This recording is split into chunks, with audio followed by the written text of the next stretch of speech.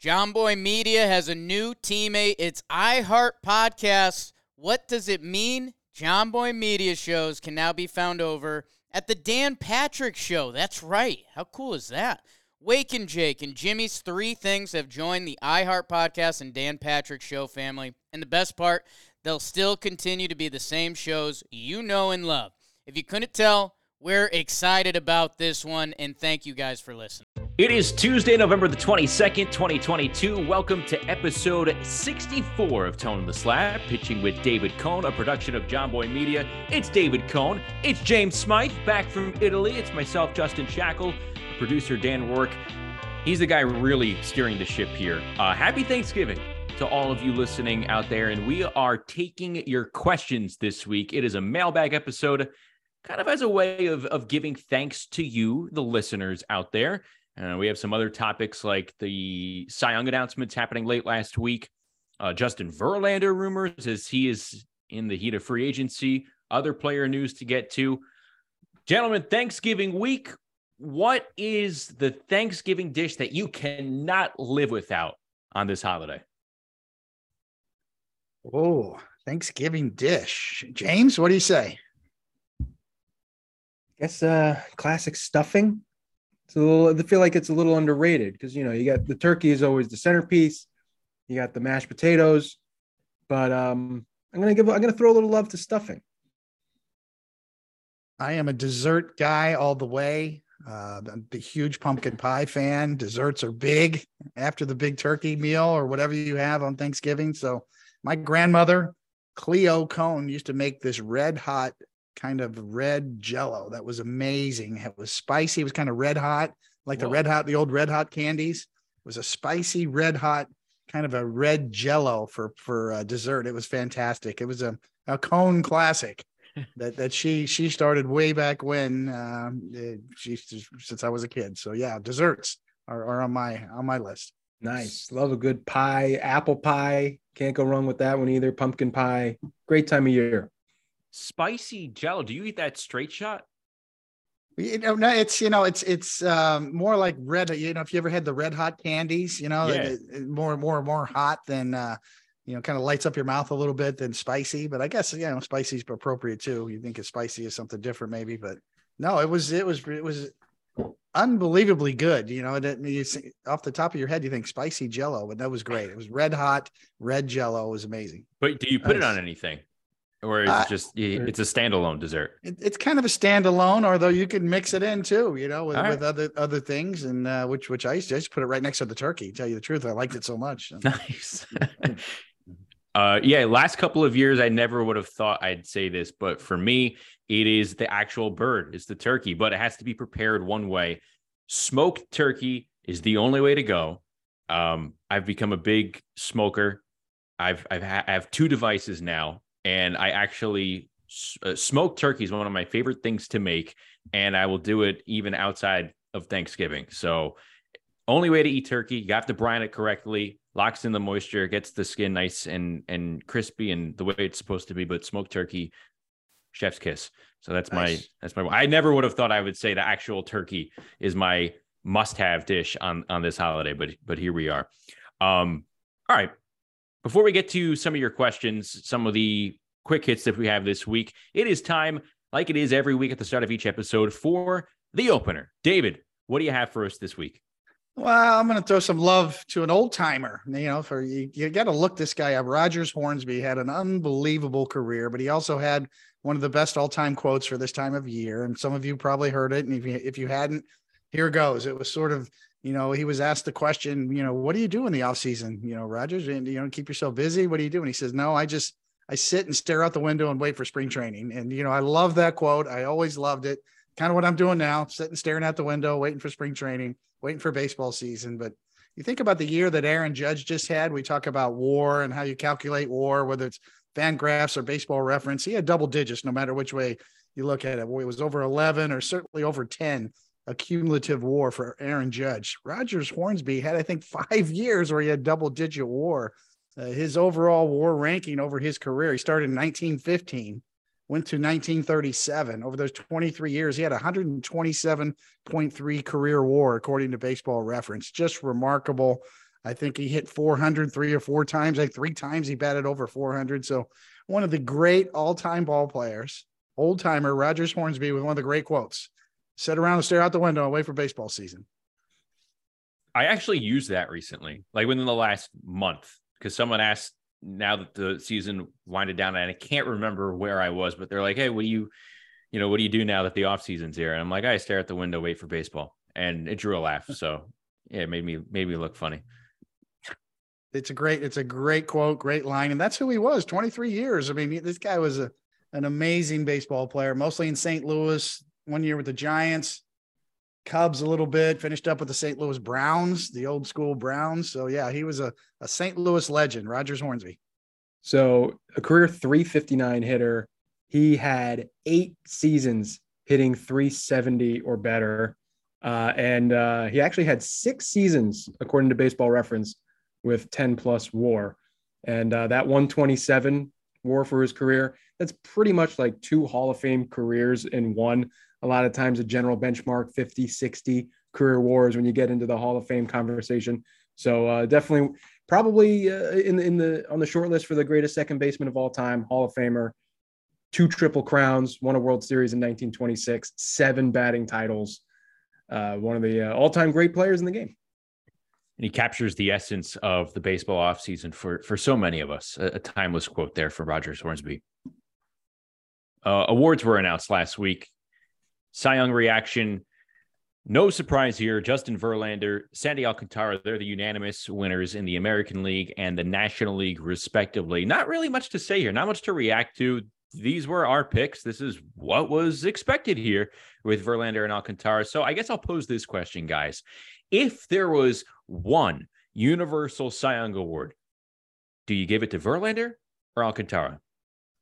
Wow, a classic quantity over quality kind of an argument, right? I mean, the quality of Verlander's numbers, a 1.75 ERA, really suggests that that's unbeatable. But the quantity of Alcantara's, his numbers are just undeniable. He's an old schooler, pitching 7, 8, 9 innings more than anybody else, almost lapped the field in terms of innings pitched. So that is an interesting argument. I still go with Verlander because of the overall quality of his numbers, and he still had a pretty good bulk in terms of his workload. But it's an interesting argument, and probably closer than you think, because Sandy is just the premier horse in today's game. He established himself this year, I believe, as the premier horse, the guy that just covers more innings than anybody else. And that's still an important stat, maybe even more so in today's game, because of the relievers don't go as deep in the games as they once did. I'm going to go with Sandy just because I feel like they were both so great, but Alcantara having the edge of over 50 extra innings gives him a little bit of a boost there. One freaky thing that I just see here on the looking at their stats side by side, Verlander had a 1.75 ERA in 175 innings. So that's pretty a cool match. Sandy, a 2.28 ERA in 228 and 2/3 innings. So 175, 175, 228, 228. So now you won't be able to forget their ERAs and inning totals now. But I think the edge for Sandy with the extra innings, the ERA about a half run higher, but I'll give him the edge because of the extra workload there.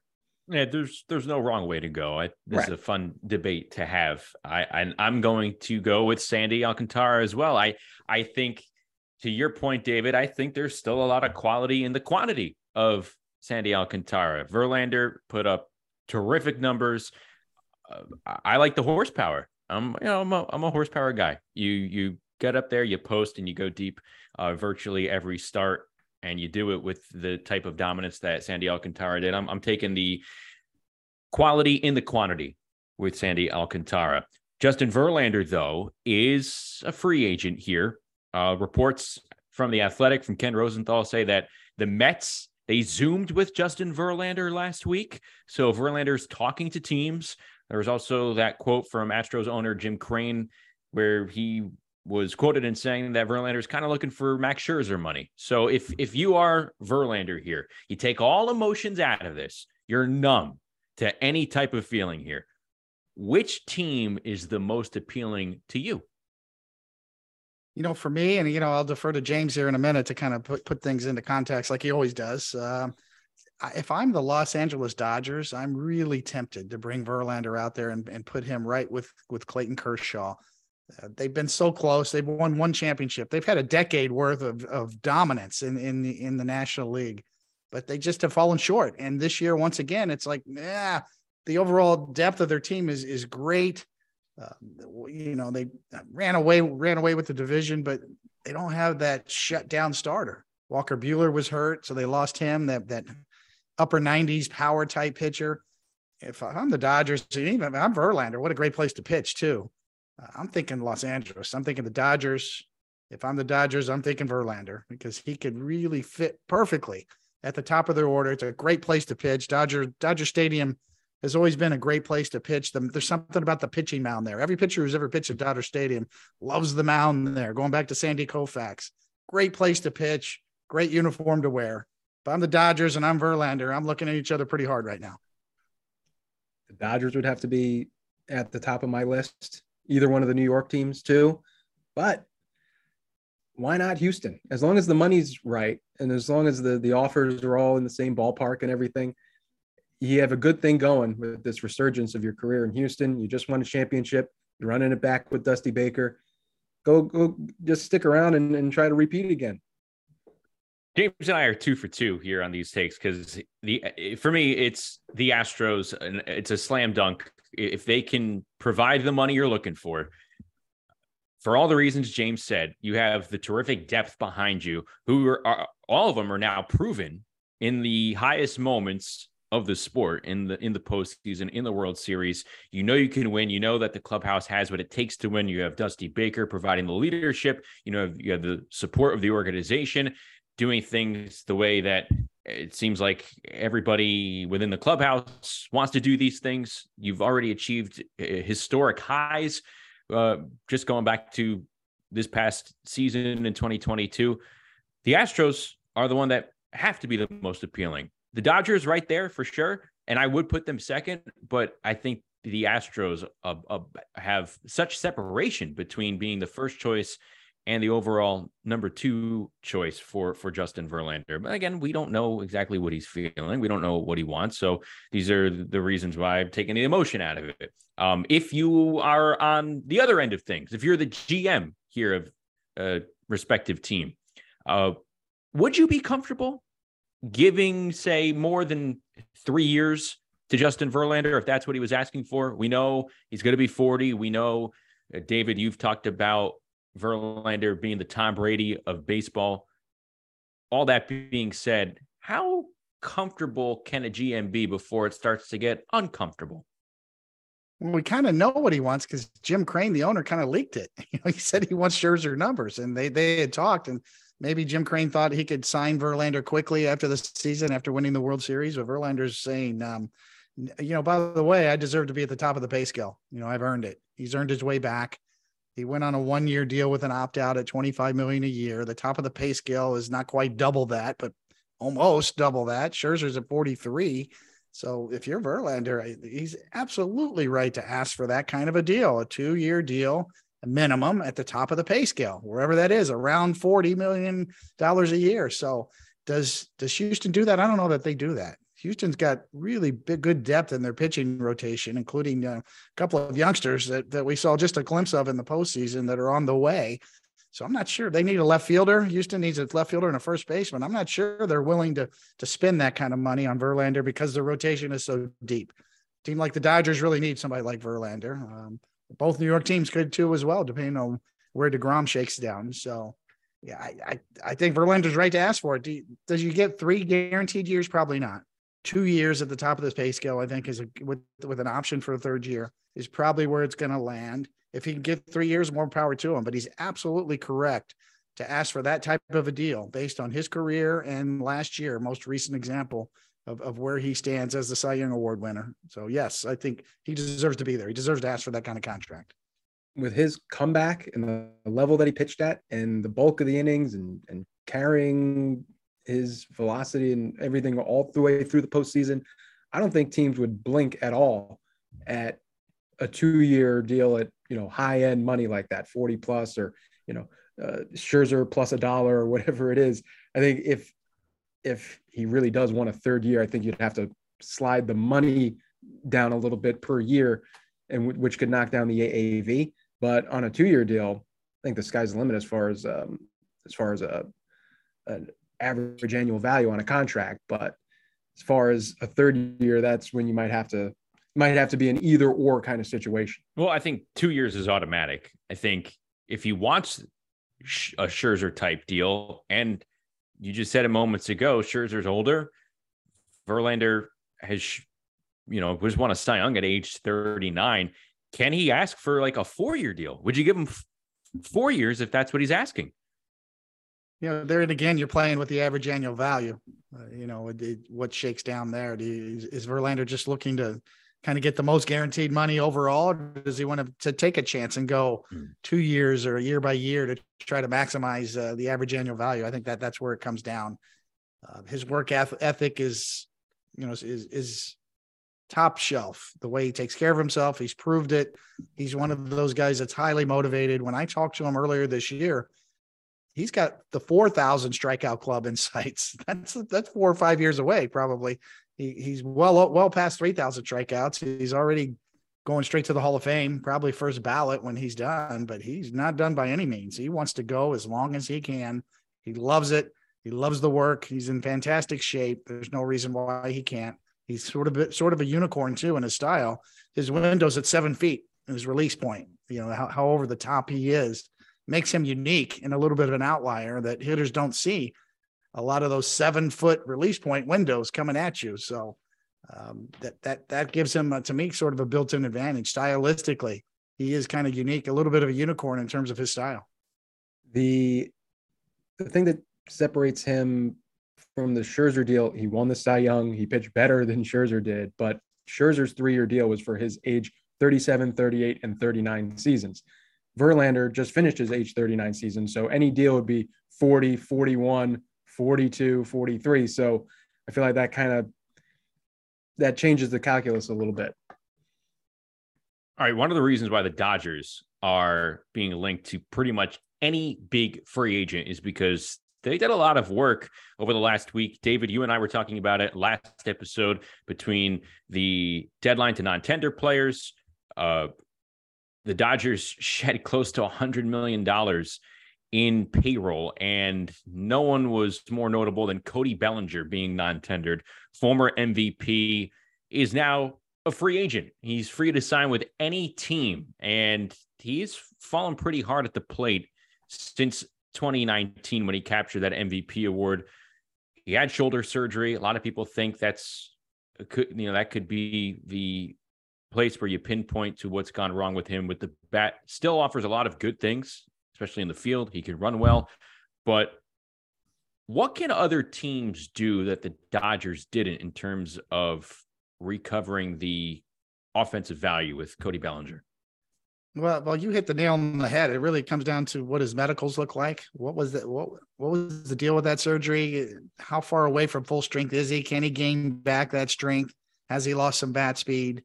I think the other intriguing part with him too is stylistically, he's all over the map with the way his batting stances are, his style of hitting.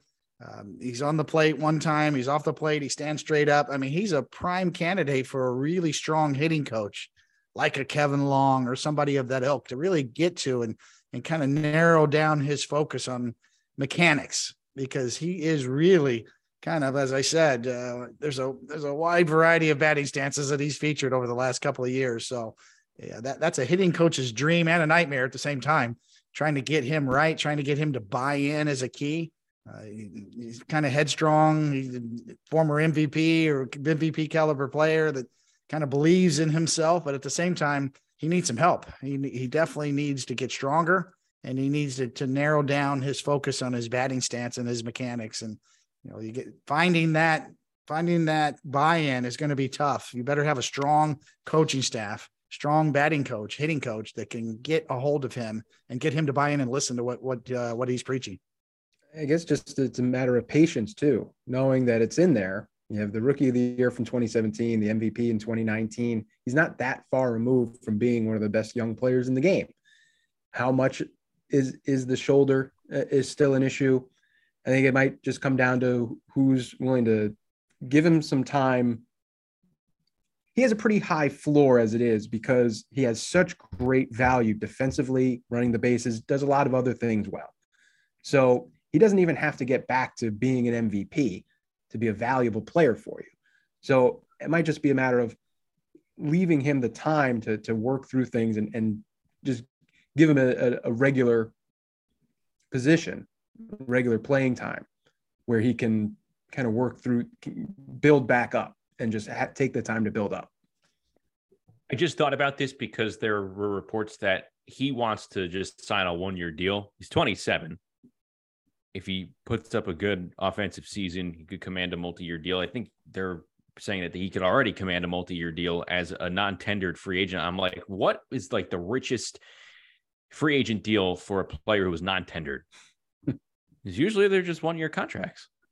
It's a good question. Absolutely. I think he's smart to go for 1 year to try to rebuild value. Scott Boras is his agent, and he thinks the same way. And Boras makes a strong case that it really is physically related, his problems, that he's going to have a full off season to get strong again. So how committed is he to the weight room and to his rehab and getting strong again, getting that shoulder right? And if that is the real issue, and then secondarily, as James said, rightly so, that he could command a multi-year deal because of his floor being so high. And that's the best way to put it, because of his defense, but his age is on his side.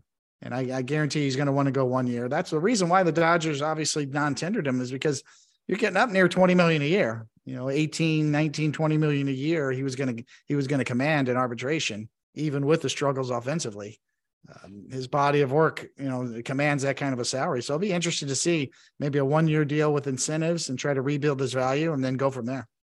More Toe on the Slab is straight ahead, but I want to thank our friends at Vincero for sponsoring today's episode. If you're not familiar with Vincero yet, they make exceptionally crafted and stylish watches at affordable prices. You can finally own a high quality and lasting timepiece without going broke. So if you're looking for the perfect holiday gift to help elevate your style or someone you love, get 20% off and free shipping site-wide with this exclusive link, vincerocollective.com/slab. Vincero designs everything in-house. They source their own materials. They produce in small batches. If you're worried that someone won't like the gift, and why would you here? Whether you need to return or swap, there's no problem. Vincero's 5-year guarantee and 365-day free return policy has you covered. Whether it's a gift for yourself, we like those, or for someone in your life, add Vincero to the top of your wish list. Don't wait, or it'll be too late. Get 20% off and free shipping site-wide with our exclusive link, vincerocollective.com/slab. Support our show and check them out at vincerocollective.com/slab. Look good, feel good, and save big this holiday season with Vincero.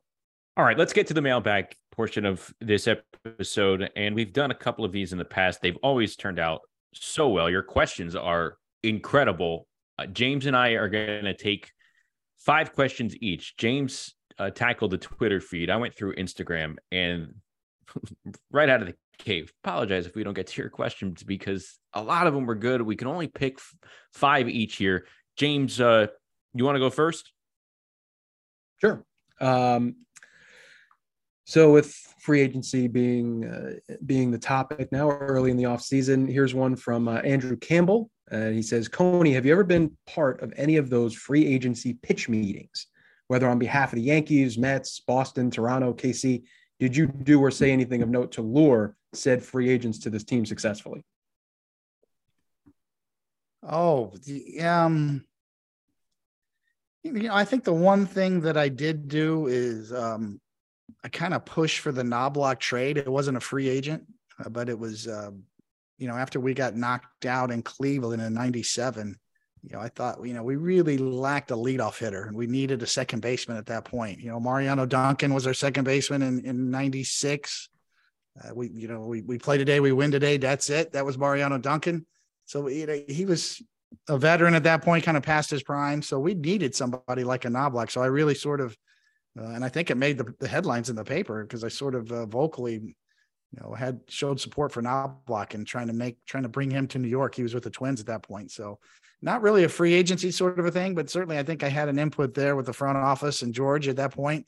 George Steinbrenner was, he liked players on his team that were veteran players to talk to him and give him ideas and use him as a sounding board. He wanted to be involved in the process. That's all he ever wanted. George was a coach.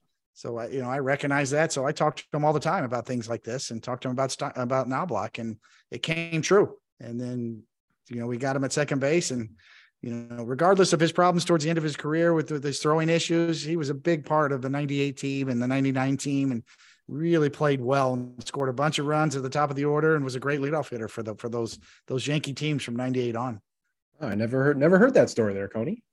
I never heard of that either. Chuck Knoblauch was my favorite player on those teams, just because I never saw the between pitches routine that a batter had quite like his until I saw Chuck Knoblauch. So that stood out to me.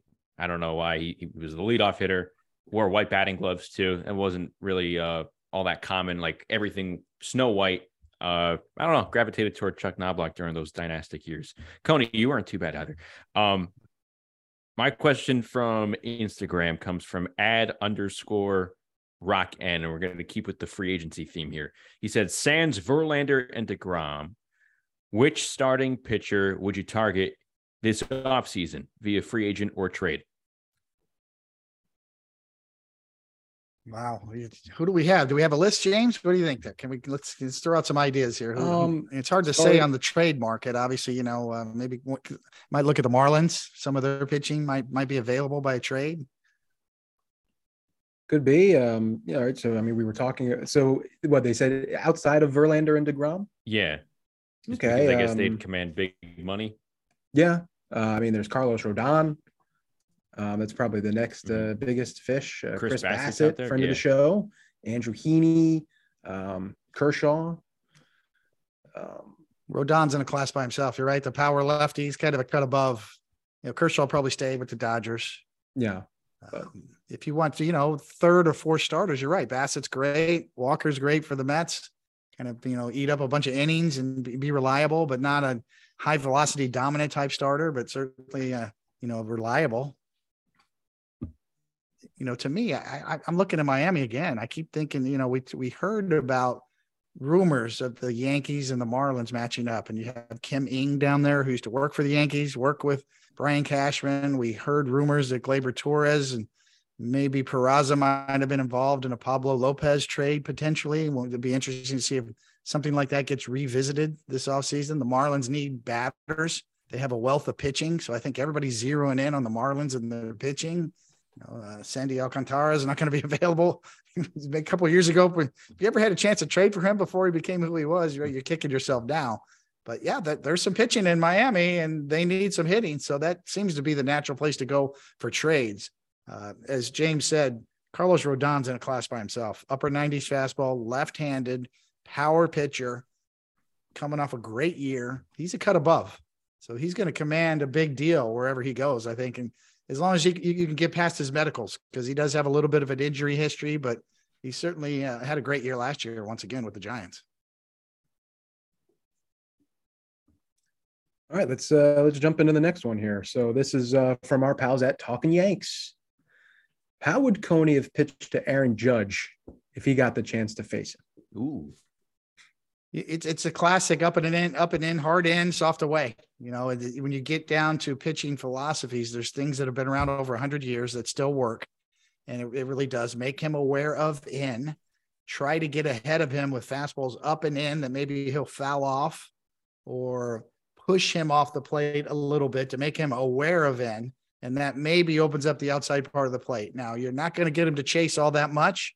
That's something that he's gotten much better at over the years. And that's a thing that I've kind of marveled at, watching Aaron Judge progressively get better in his approach at home plate and work the counts to 3-2 and lay off a lot of those breaking balls down and off the plate, but you still have to go there. But the only way you can make those breaking balls down or right on the black or off or in the strike zone down and away, The only way you make those successful is if you make them aware of in. So it really does come down to up and in, down and away. And the up and in part is hard and the down and away part is soft. Now, one thing that he did have trouble with last year was off-speed pitches. And by off-speed pitches, I mean change-ups. He's done really well at laying off of sliders down and away, but the change-up down and in, righty to righty, change-up down and in gave him some trouble. And that's a hard pitch to lay off of because you see fastballs in. So the strategy is to pitch him hard in. If you've got a change-up that you can throw Aaron Judge from a right-handed pitcher and throw it on the inner half of the plate or fade it down and in, that's a very effective way to pitch any right-handed power hitter. And so that's the one pitch that kind of Aaron Judge struggled at times with last year, was that right on right change-up down and in.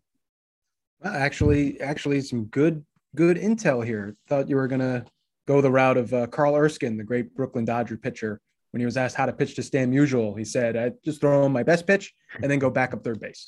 Yeah, there you go.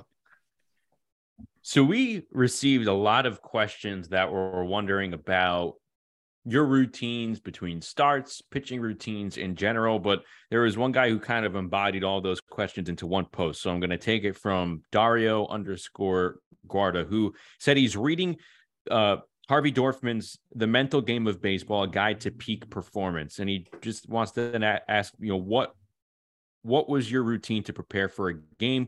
What did you do on days between starts, both mentally and physically? And how much time did you spend studying opposing hitters that you're going to face? I did. I watched, the one thing I did more of back then in the pre-information age, shall we call it, or pre-analytics age, was really watch similar pitchers to myself that had similar stuff, how they went about it.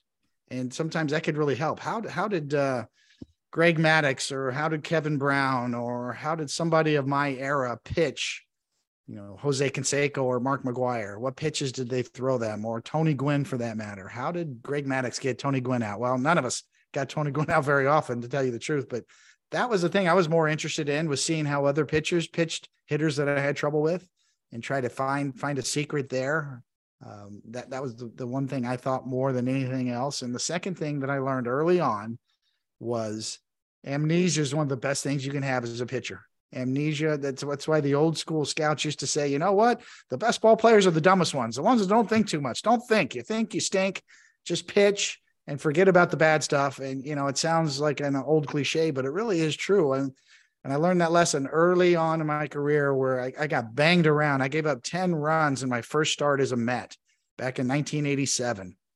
And it was awful. I mean, I just thought the world was going to end. I thought I was going to get sent out to AAA the next day.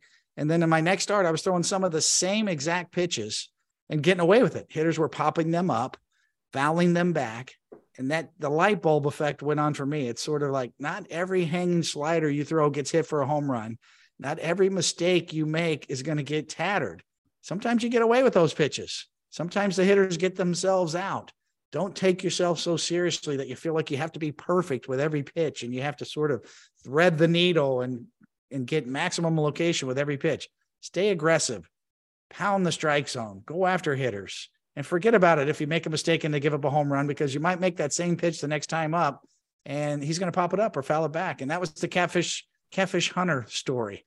Catfish Hunter, the great legendary pitcher for the Yankees, Hall of Famer, talked about, if he ever gave up a home run on a fastball to a hitter the first time up, you know what the hitter got the next time up? The same pitch right there. And if he hit another home run the third time up, you know what he got? The same pitch. That was Catfish Hunter's theory of pitching, saying you can't do it. You can't do it twice. You can't do it 3 times. That was lucky. It's just the law of averages are on my side. And that really is sort of a mentality for pitching that you have to have. And we see it so many times. A big game, a starting pitcher early gives up a home run in the first inning and it chases him out of the strike zone. It's human nature. I think that's the ultimate lesson for any pitcher to learn is, nope, it's the other way around. Forget about that. Have amnesia. Keep pounding the strike zone and keep going after them, because they may foul it off. They don't pound every mistake you make. So you mentioned, learning from similar types of pitchers, Kevin Brown, Greg Maddux, when you pitch. So this one's from Colin Joseph. What pitcher or pitchers remind you the most of yourself today? Oh, wow. I guess I probably towards the end of my Yankee years threw more breaking balls than I did early in my career with the Mets and threw more fastballs. So I guess I was kind of a progressive pitcher in terms of wanting to throw more breaking balls. That's what we see nowadays. Analytics has shown us that you should throw more breaking balls, more sliders. I certainly did that before I knew the numbers behind it. Yeah, I guess probably the one guy would be like a Zach Greinke was similar to my style and then became more of a finesse guy later in his career. Kind of what I did with my Yankee years. People don't remember with the Mets. I threw pretty hard. I threw in the mid 90s when I was with the Mets. I was throwing 95, sometimes plus 96 on the jugs gun when I was with the Mets. So I had a really good one of the better fastballs in the National League. And then progressively, as I lost velocity, when I came to the Yankees, I became more of a finesse pitcher. So Zach Greinke's probably that guy, for me of the modern day pitchers, or somebody who's evolved quite like that. And he's probably doing a lot better than I have. I think, he's still to this day effective. I kind of fell on my face at the end of my career. It was time for me to go. It was time for me to get out of the game. Greinke's like, there's still people that want him around. He still can get it done. And I guarantee you he'll end up pitching again next year. I know the Royals want him back as well. So I admire his career. Not only his personal story, everything he's been through battling his demons, but what type of a guy he is, but just stylistically how he's evolved over the years. He would be the guy. All right. This one deals with pitching, but also your second chapter in life, David. It's from TMK 2130. What is at least one thing that you did not know about being a broadcaster before you became one? And is it harder to pitch a complete game or call one? Wow. It's apples and oranges. It really is. I think the thing about broadcasting that I didn't have a clue about was just the rhythm and timing of things. I think every former player or anybody's got great content. You have good things to say, you have good stories to tell, but I think that it's sort of the rhythm and the timing of the game on when to talk and when to shut up, when to allow your play-by-play guy to do his job and stay out of his way. I think that's the sort of thing that I had no clue about. And it took a while to learn that part of the job. It's talking over plays, talking over pitches, talking over the game can be really annoying to a lot of people who are watching there. They want to see the game. They certainly want to hear what you have to say, but at the right time, at the proper time. So, that would be the thing for me, was just the rhythm and the timing, when to shut up. It's television. You don't have to talk all the time. You're not paid by the word. And then also, working in tandem with your play-by-play guy, a sense of rhythm back and forth and allowing him to do his job and staying out of his way. And how many times have you seen a big home run and the analyst starts screaming, "Oh, whoa, wow." You're doing that right over your play-by-play guy's call. He's trying to call a home run and you're groaning in the background. It just sounds awful when you play it back, on the rerun. So that was the hardest part to learn for me, but pitching physically, obviously there's nothing like pitching. There's nothing like pitching a complete game. When I'm broadcasting a complete game, I go home, put my head on my pillow and go to sleep. When I pitched a complete game, I didn't sleep that night. I'm replaying the game in my mind. So physically you're recovering and mentally you're just emotionally so much more invested. It's cool. I mean, it's more than just the actual title of the accomplishment, but like, obviously you could pitch a perfect game in baseball as a pitcher. I don't believe that you can have a perfect broadcast, especially on TV, because there are so many other people involved in the project, but I don't think it's ever attainable. Like, it's great that you're going to always continue to strive for that, but there's always something that's going to keep you from having that perfect broadcast. But wouldn't it be cool if we did get paid by the word? That'd be really nice. You could fill it up, right? Yeah. You'd have to hit the mute button for sure. Yeah. James, what do you have? Oh, right. I'm next. Ray Blay asks, the Yankees have focused on relievers who can induce weak contact, and it seems to have paid off so far. But if the shift ban is meant to limit strategic positioning and have more batted balls turn into hits, is that the best way to construct a bullpen anymore? Great question. These are some of the questions that front offices are dealing with right now. Absolutely. What's the impact of the banning of the shift going to have? The potential running game? How much more athletic do you need to be on the field, but up the middle, especially on the infield? Yeah, these are all valid questions. Keeping the ball out of play, you would think, becomes even more valuable because of the ban of the shift. Strikeout type pitchers, missing bats, you would think would be more valuable. But the Yankees have done a good job of just working with what the strengths are of the pitcher. And if that's Clay Holmes is the prime example coming over, just throw your sinker all the time. That's your highest quality pitch. Every pitch is measured now. The spin rate, the break, there's sort of a stuff plus category now that rates your pitch. How good is your pitch compared to everybody else? How good is your pitch? How far away from you or from average are you? The last thing you want to be as a pitcher now is have average movement, average velocity, average anything on your pitches. That's what most pitching analysts are pushing pitchers away from, identifying your strengths, trying to get to that strength more often. So if it's a sinker, it's still going to be a sinker. Clay Holmes is going to be a closer. He's going to put the ball in play more often. There's going to be some ground balls. So you're going to need some athletic infielders to cover that ground.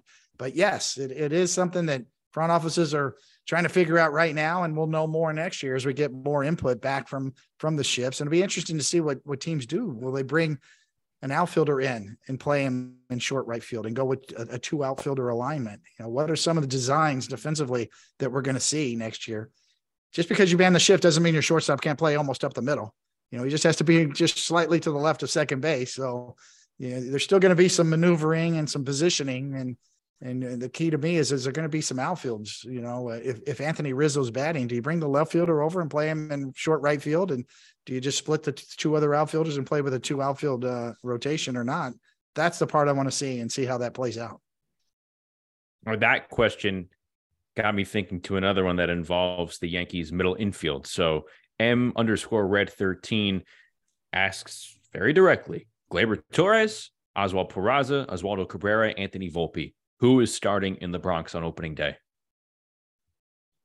Wow, that is the question to be asked, right? I mean, it's going to come down to spring training. The jobs are open for the taking, and they've made that perfectly clear that those jobs are for the taking, but you have to take it. And sometimes it's hard in spring training. I would say you would think that Peraza has a leg up because he's a true shortstop, and defensively he moves so well. If he shows up in spring training, the job's for his to take. We'll see what happens with the trade situation over the winter. The Yankees have a surplus of middle infielders, so that's the spot everybody's looking at. Potentially that there might be a deal done from the middle infielders. Now, I will say that DJ LeMahieu's injury kind of muddies up the water, so to speak, a little bit. What is that foot injury? Can he recover? Is it going to need surgery? What's the deal? We don't know. So that's a bit of a monkey wrench thrown in the middle of everything, because DJ could play second base every day, or he could play third base every day. So what is his status? That really impacts everything in my mind. But nonetheless, with all that being said, anything's possible.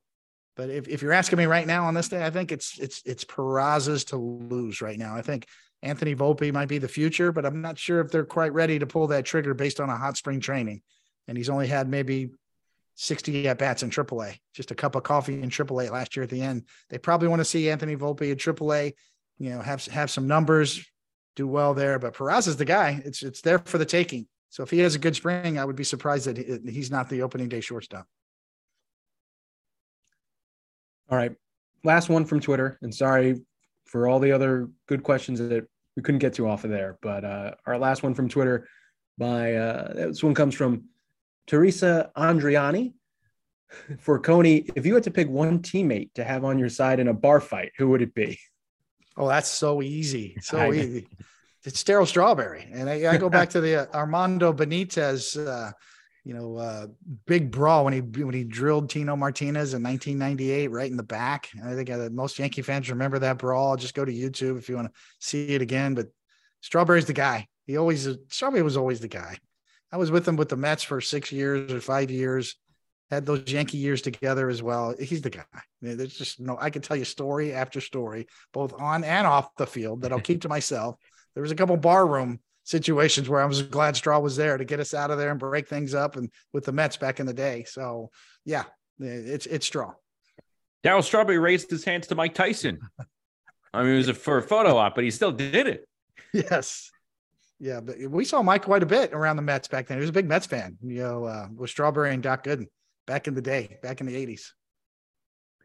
Our last one here from the Instagram feed.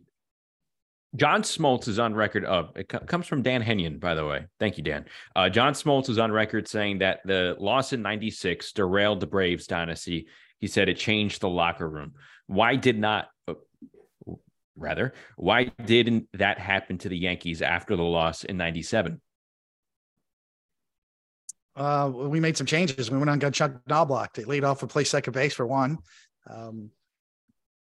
I think then, the pieces were still there. We were all in our prime. Paul O'Neill was in his prime. Bernie Williams was in his prime. Derek Jeter was just coming into his prime. He was still a young player at that point. 97 was his second full year. Now he's coming into his third year, clearly established himself.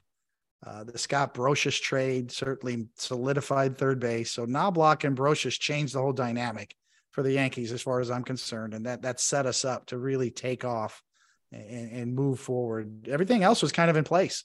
So with the Braves, I'm not sure. It's hard to say why they got derailed. I think when I think of the Braves, I go back to 1992 when I was with the Blue Jays and we beat the Braves in 92. And then I was with the Yankees in 96 and I was with the Yankees in 99. And we could always match up with their pitching. We could match up with Glavine and Maddox in big games because we had pitchers that could miss bats. And Maddox and Glavine were kind of put the ball in play guys. And sometimes in postseason, the random variance could bite you when balls are put in play and ground balls find holes, so to speak. So I think that kind of hurt them. But the one thing that was the big difference, and I say this all the time, whenever I see Smoltz or Maddox and Glavine, if they had Mariano Rivera, it would have been a different story. It was always the back end of the ball game for them. In 92, it was Jeff Reardon who gave up a big home run to Ed Sprague in the World Series. It changed the dynamic of that one. We all know about Jim Leyritz and Mark Wohlers in what happened in that situation. And then in 99, it was a straight sweep. At that point, we could really match up. We had El Duque Hernandez to help us match up with their tremendous rotation. The Braves had Hall of Famers in their rotation, but we had El Duque, we had Andy Pettit, we had David Wells. We had some guys that can match up with them in the rotation. And we had Mariano, which was the X factor at the end of the game. So it was really about the closer to me. Another example of why Mariano's the GOAT for sure. Thank you all for sending in these questions. Again, we apologize deeply if we did not get to yours. They were really terrific, both in Twitter and Instagram. We will be doing this again, obviously. It's about the third or fourth time we've done it already. We're not going to stop, so be on the lookout for our next mailbag episode. This week in pitching history, James, what do you have for us? All right, gang. November 25th, 1981, 41 years ago, Friday. Rollie Fingers of the Brewers wins American League MVP, barely beating Rickey Henderson. It was the split season. Teams only played 105, 110 games because of the strike in the middle of the season. It was a split campaign. Rollie Fingers, of all people, a relief pitcher, winning MVP. It's one of only 4 times that's happened. Jim Constanti with the 1950 Phillies, Fingers in 81, Willie Hernandez in 1984, Dennis Eckersley in 1992. We love relief pitchers. They're pitchers too. We love them.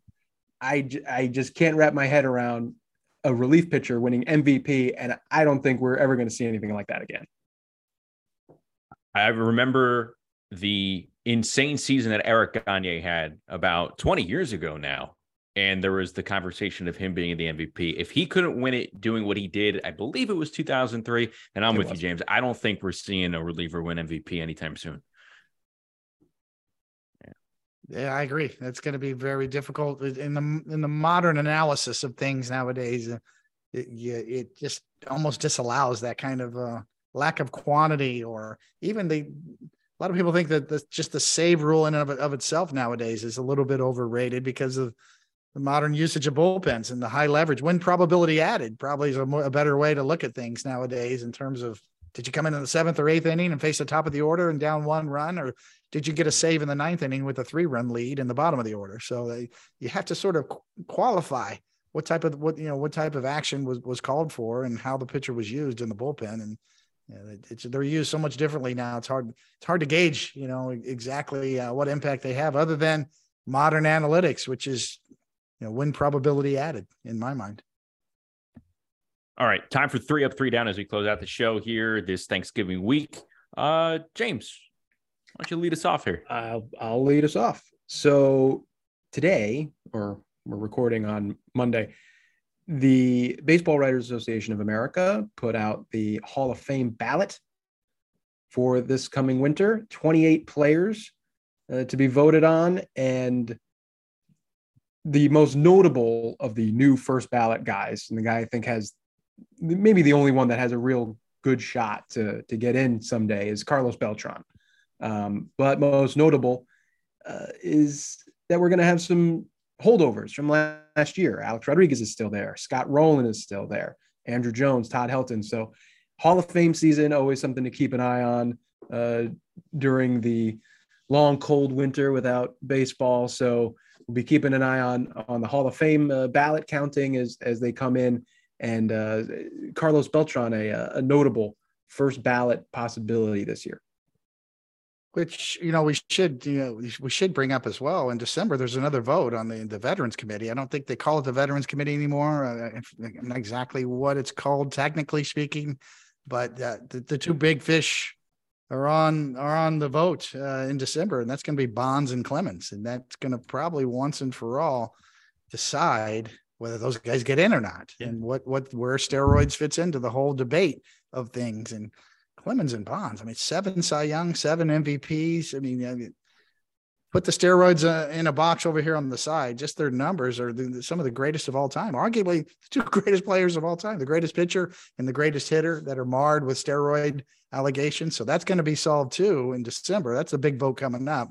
As far as who's on the ballot and the holdovers, for me, Scott Rowland, the strategy of a lot of the writers, because they're reduced or they're limited to just 10 votes per ballot, means that they can't vote for some players that they want to vote for in any particular year. So there's some strategy involved. And I think there's got to be a better way, to do the Hall of Fame voting. If I were the Hall of Fame, I would go to somebody like Tom Tango, who works for MLB. He's a great, legendary sabermetrician, and maybe get some guys like that in the room and come up with a better voting system to get guys in the Hall of Fame. But nonetheless, Todd Helton's great. Billy Wagner's a great closer. You look at their numbers, Andrew Jones in center field, maybe one of the best defensive center fielders of all time. There's some guys on there that are going to move up because guys have fallen off the ballot. So now writers who didn't vote for them now might be drawn to vote for them now. Rowland's probably at the top of that list. I think Rowland is this is year 6 for him on the ballot, and you do need 75% of the vote to get in. I'm hoping this is the year because he's probably got the best shot of anyone to get it. If he doesn't get it, it might be a shutout by the writers.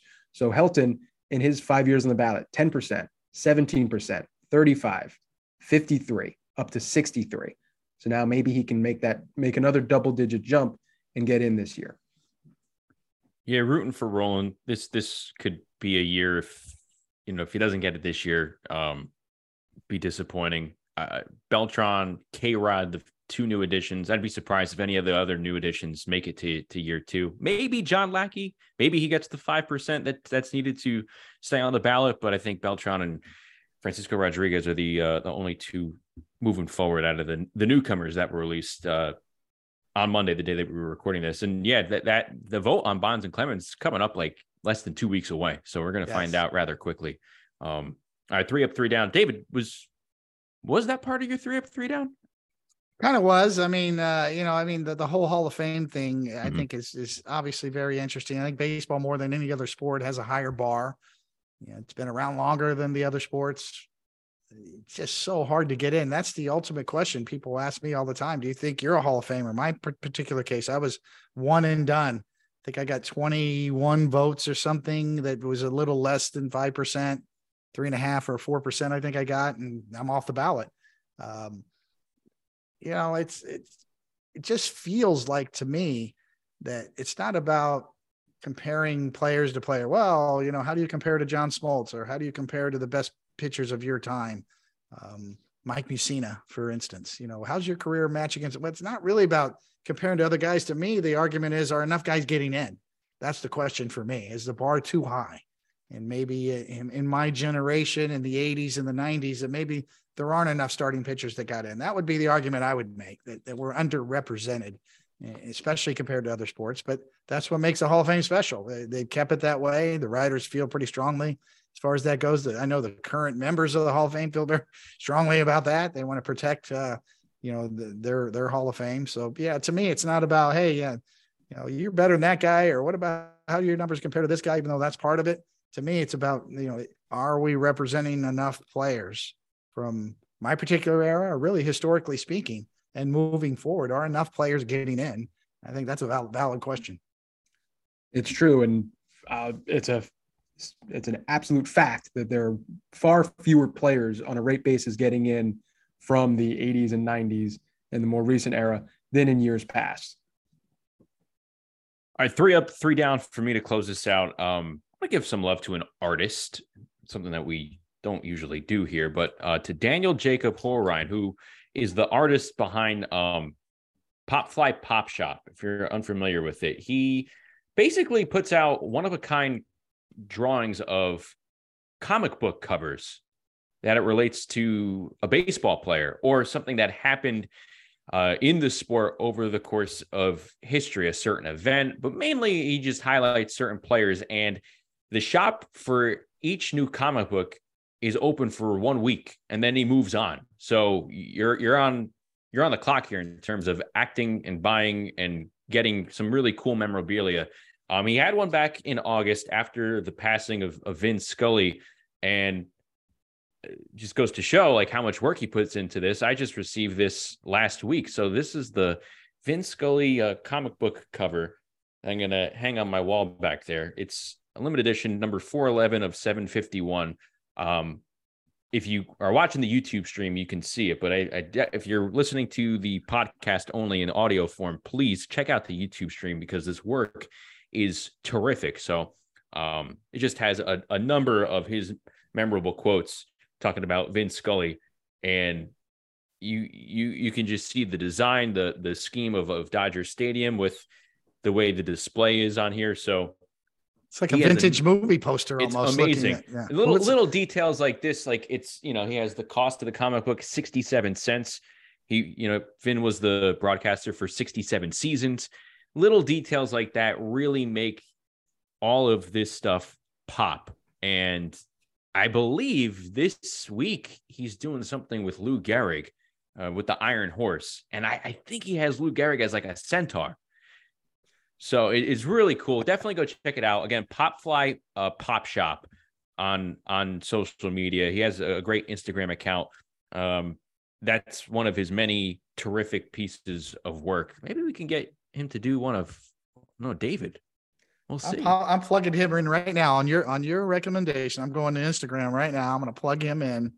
That is great. I mean, the post that looks like I'm a big fan of vintage movie posters. Yeah, that's got that look to it that makes great art. It looks great on awesome. the wall. Yeah. I'm going to put it back there. My girlfriend her desk is adjacent in our home here. We have this home setup. So like my desk is facing her desk. She's staring at this back wall. She wants to know how many more dead baseball players I'm going to put up on the wall.